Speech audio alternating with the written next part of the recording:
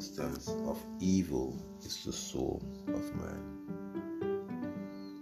There is no evil,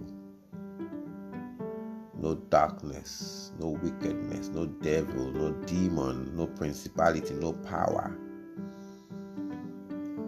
no force of witchcraft, of divination, no negative influence that can manifest itself upon this realm without the soul of a man, without a vessel called man, without a human, without a man or woman given to that evil cause. It cannot birth itself in this realm without man. Willingly or unwillingly, man contributes. Man is the substance of evil. We are the manifestations, the expressions of evil. A broken soul, a defective soul,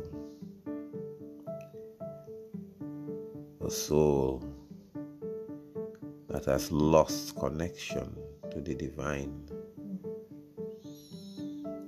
a soul that has lost its compass, a soul without light, a soul devoid of love.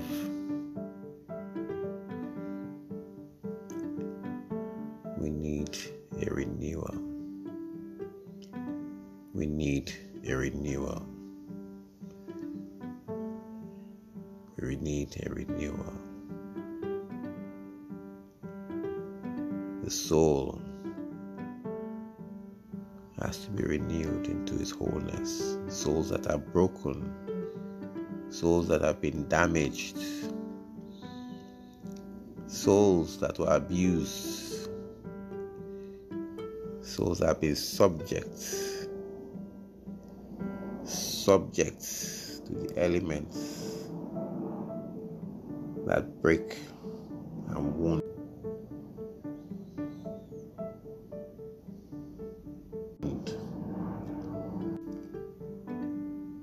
Child abuse,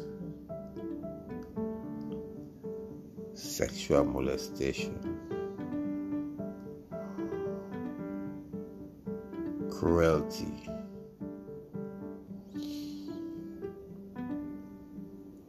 hunger, lust, all inflicted and built into souls.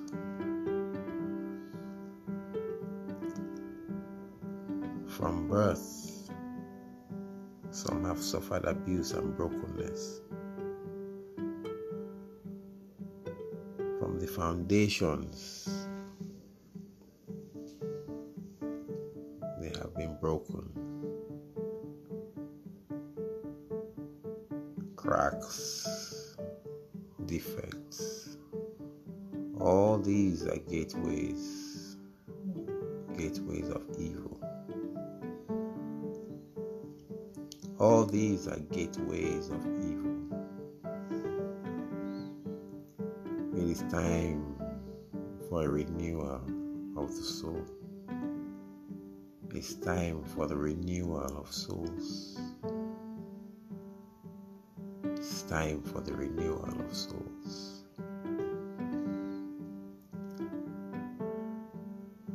A renewal that will bring about a regeneration, a new life. The substance of evil is the soul of man.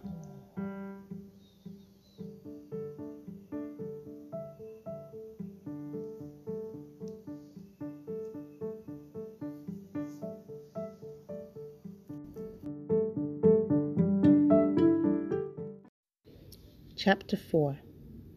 3 Generations of Helpmeets. Running Towards Destiny. Ayeyu. Ayeyu was the first-born daughter of Olisa, the High Chief of Imuri Kingdom, in Ekiti State, southwest of Nigeria. Her father was the most prominent of kingmakers of the land, and he had a great ambition to become the progenitor of a king. He had seen visions of this king that was to be his heir, and this certain future had also been prophesied to him by the gods.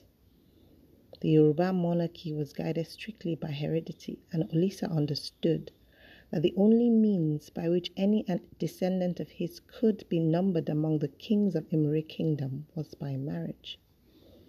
He was determined that Ayeyu was the tool by which his ambition was to find expression.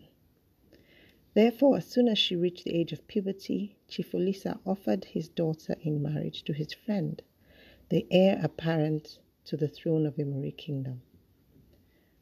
Ayeyu and her friend Fajembi were, however, determined on their own part to have a different destiny than that which had been fashioned for them.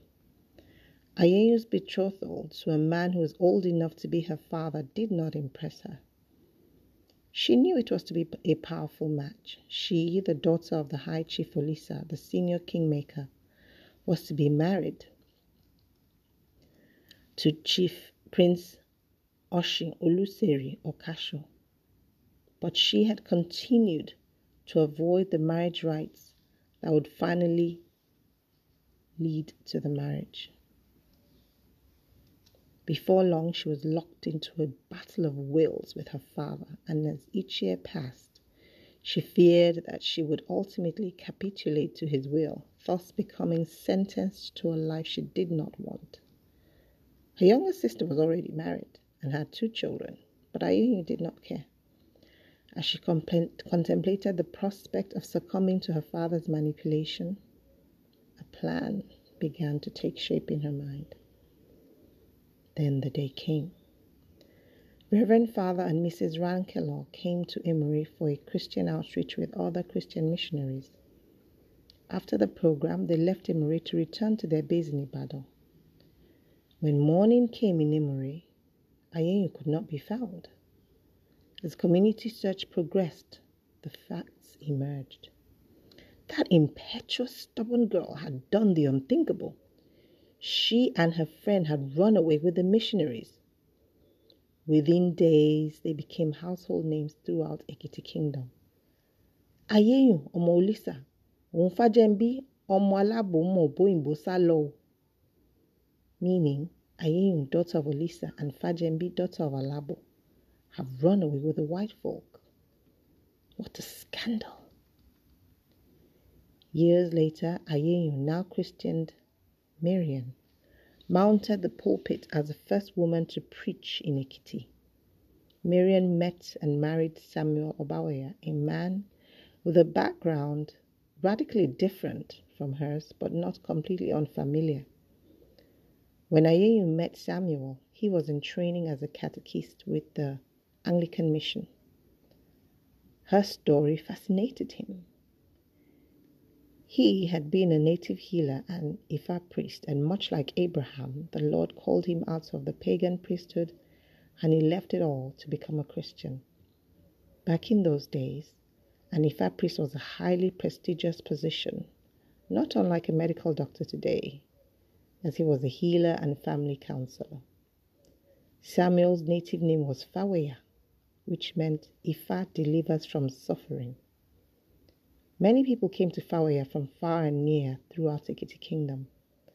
Faweya had a weakness for women, and he became entangled in affairs with not a few of his patients, thus earning himself a reputation as a ladies' man.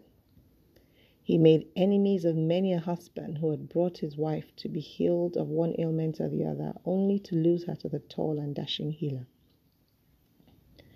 After his conversion and baptism, Faweya changed his name to Samuel Obaweya, his surname now giving the glory of deliverance to God as king.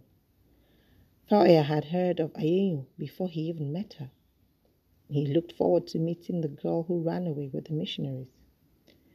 It was not long before their paths crossed, and he became convinced that their destinies were linked, so he proposed to her. Their Christian wedding was a society one as it marked a fresh beginning for Samuel. Their Christian wedding was a society one as it marked a fresh beginning for Samuel. He had told his bride about the women whose children he had sired, and she had graciously offered to raise them.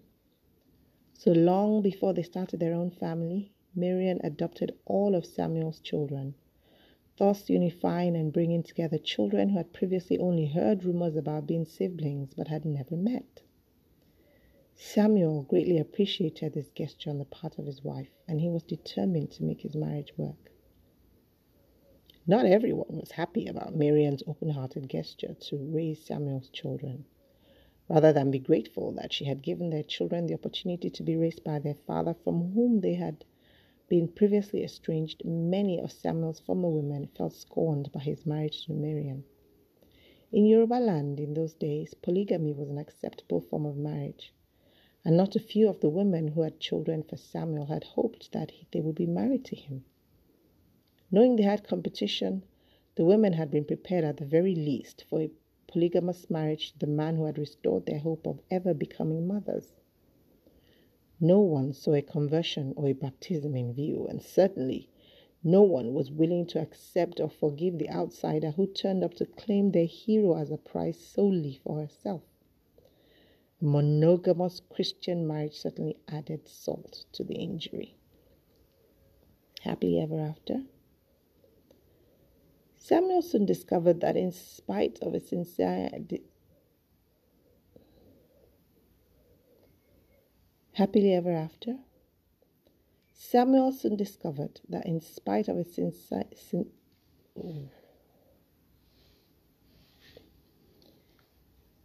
Happily ever after? Samuel soon discovered that in spite of his sincere desire to be dedicated to his wife, his prior lifestyle had become more entrenched in him than he thought. As his work took him to different duty posts, sometimes without his family, he found that women remained his weakness. Soon the stories of his infidelity began to reach his wife, and in order to delay the inevitable showdown, he kept putting off his return and stayed away from home. Miriam, on her part, first disbelieved the rumors about her husband's affairs. However, as months passed and he did not come home, while more stories circulated about his different women, she started to have her doubts. As she prayed, she remembered a dream she had on the eve of her wedding. In this dream, a woman kept pulling at her veil as she walked towards the altar. She turned around to confront the woman, but she could not make out her face, and no words came out of her mouth as she faced her attacker. Next, in the dream, she found herself at the altar taking her vows before the priest. When she awoke from the dream, she prayed for an understanding of this bizarre dream, and then she shared it with Mrs. Rankelo, her guardian. As the elderly white woman gently arranged Ayenu's veil,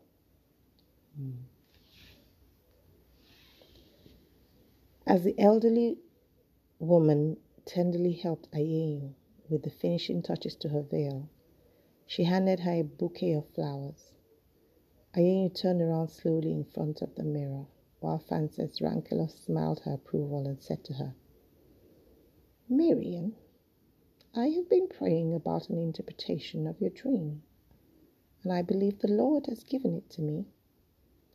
The woman tugging at your veil is indicative of spiritual opposition to your marriage to Samuel. But since she did not succeed in ripping or removing the veil, I believe it means you will prevail over the opposition. I believe that means you will prevail over the opposition. The fact that you could not make out her face means that there is more than one woman, so it is more indicative of a spirit than an individual.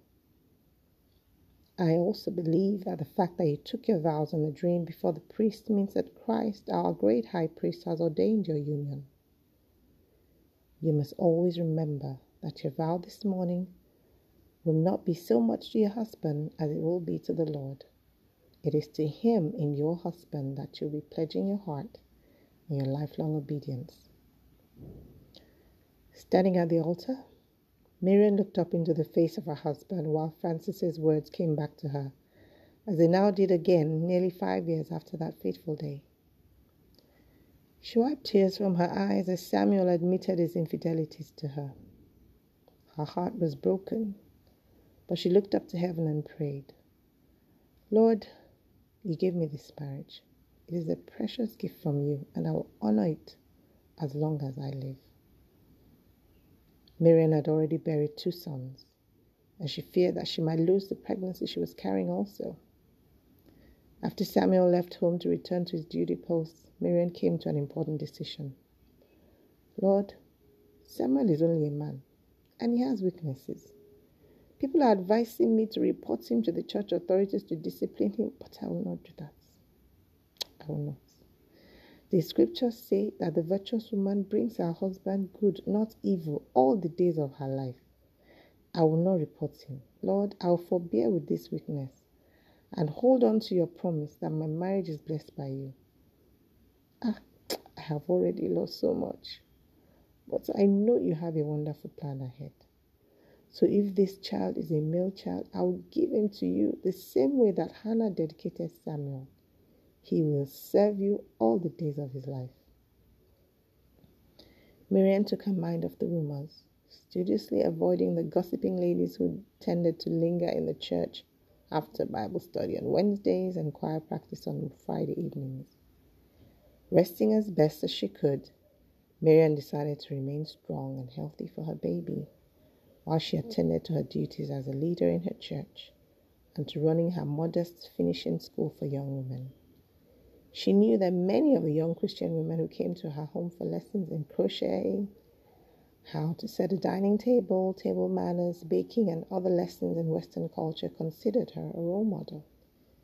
She also knew that the mothers of her husband's children were watching and waiting for a sign, any sign of weakness, so that they would swoop in to make mincemeat of her. Sighing, she turned her attention back to the eager faces of her young protégés to answer a question posed by one of them. You're right, Alice. Dressing modestly and beautifully is an important part of our duties as a Christian.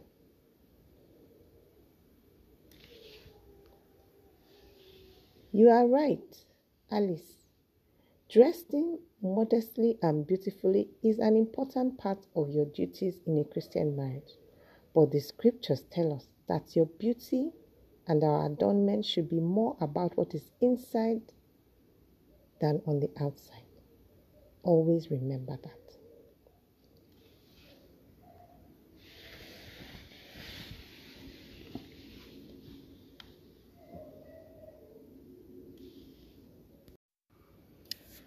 Fulfilling Destiny, Rhoda. Many years later, Rhoda, the youngest daughter of Miriam and Samuel, went off to teacher training school. Being a teacher was considered a choice profession for middle-class women, and Rhoda was smart. Her mother, Miriam, had given birth to 12 children, but only 5 survived. And after the death of her older sister, Mojisola, Rhoda became the only female among 3 older brothers. Her mother ran a finishing school for young women who lived with her in a boarding arrangement, going to school during the day and learning sewing, embroidery, cooking, and table manners, among other skills, at weekends. Miriam soon realized that having a household chock full of eager ladies-in-waiting meant that her daughter was not being properly trained. Hence, Rhoda was shipped off to live with her aunt, who had been trained by her mother and was now married, so that she could bequeath on Miriam's spoilt daughter the benefit of a dispassionate lady's training. It was while she was away from home that she met Albert, who started to court her. One day, after seeing Albert off on a visiting Sunday in her girls' teacher training school, a friend came into classroom and sat next to her. Rhoda, you are my friend, and I cannot bear to see anything hurt you. This young man, Albert, is married with 2 sons. His family lives in Ijare village, where my fiancé also lives. I really don't know what he has told you, but he's not eligible to court you. Rhoda thanked her friend, and on the next visiting day, as soon as Albert sat down, she raised the subject of his wife and children. Albert was shocked. Who told you this? Does it matter? Asked Rhoda. It matters because it is something I wanted to tell you myself. Besides, it is not completely true. He paused and then continued. It is true that I have 2 children, but I am not married. Really? Asked Rhoda curiously. I planned to marry the mother of my children and recorded with that intention. But on the day that I went with my father to visit her parents, something happened. She did not see us coming, and right before our eyes, as we approached the house, my father and I saw her mother hit her father with a pestle. They were having a quarrel. While I stood there, my fiancé took a stick and joined her mother in beating her father. I ran over to stop her from hurting the old man, but she took one look at me and told me to get lost if I did not want her to turn on me.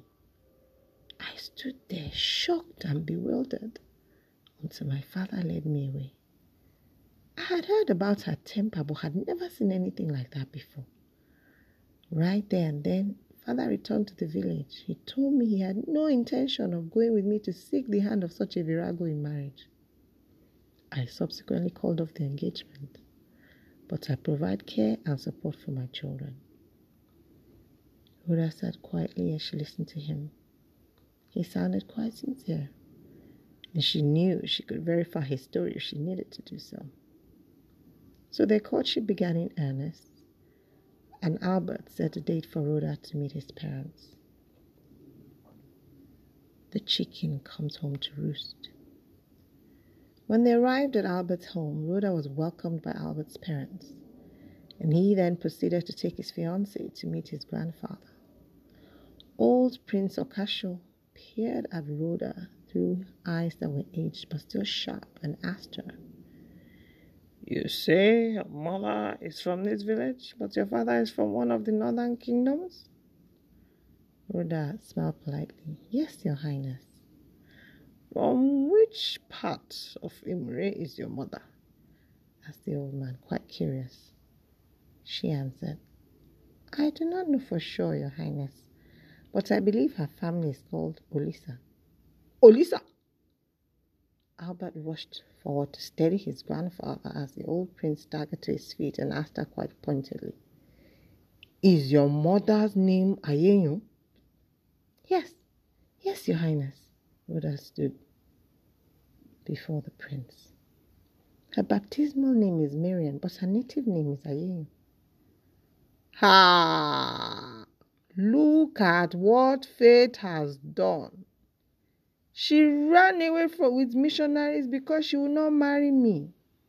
And all these years later, Ayenyu's daughter has come home to marry my grandson. What? Both Rhoda and Albert were stunned at the old man's revelation. Albert had never heard of any Ayenyu before, and he contemplated what implications this development would have on his plans to make Rhoda his wife. Rhoda could not believe her ears. She had heard the story of how her mother was to marry an old prince and of her own bold decision to run away instead of succumbing to the pagan life her father had planned for her. But she had not known the name of the prince. Although it crossed her mind vaguely when Albert said he was from Imre Ikiti, he had not known he was related to the monarchy. What were the odds of her ending up with the grandson of her mother's scorned suitor? What's the old man going to do? She wondered. She did not have long. She did not have to wait long to find out. "Welcome home, Abike," said the old man, holding out his arms to embrace Rhoda. "Fate always intended for Olisa's family to be joined with mine in marriage. How I wish your grandfather would have been alive to see this day. Ha! That which men tried but failed to do through our own will and might has become accomplished by the hand of Almighty God with ease. My heart is full of joy." The prince gave them his blessing and they were married shortly afterwards. Albert immediately began making plans to travel abroad for his professional training as a chartered accountant, leaving 2 years later for the United Kingdom with his wife, while their young son was left in the care of his mother. A couple of years after his arrival in the United Kingdom, Albert was invited to return home to present himself as a candidate for the throne following the death of the Oba.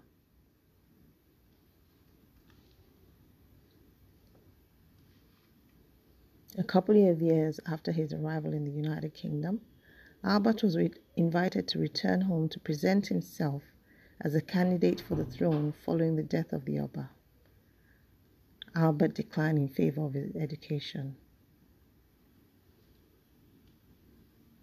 A couple of years after his arrival in the United Kingdom, Albert was invited to return home to present himself as a candidate for the throne following the death of the Oba. Albert declined in favor of his education.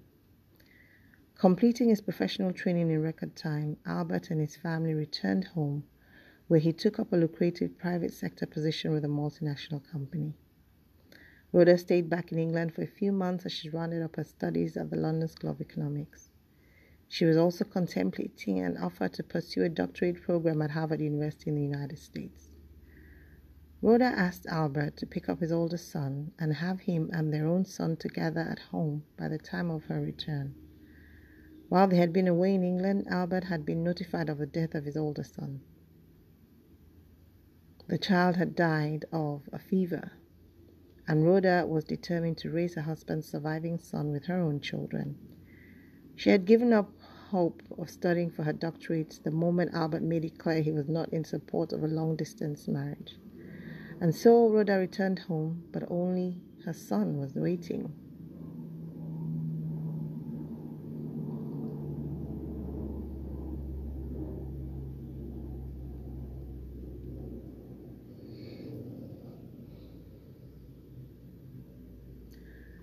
Albert had been unable to convince the mother of his older son to let him take the boy.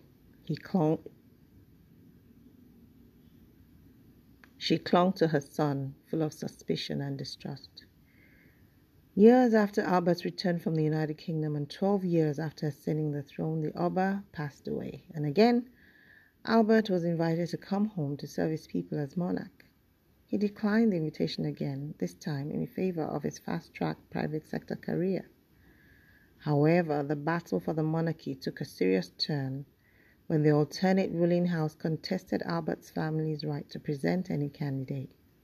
This contention went through a 9-year legal process championed by Albert on behalf of his family.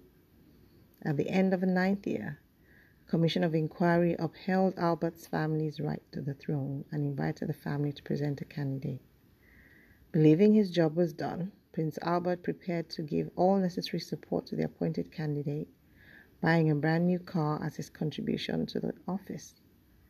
However, destiny called again, this time on the heels of prophecy.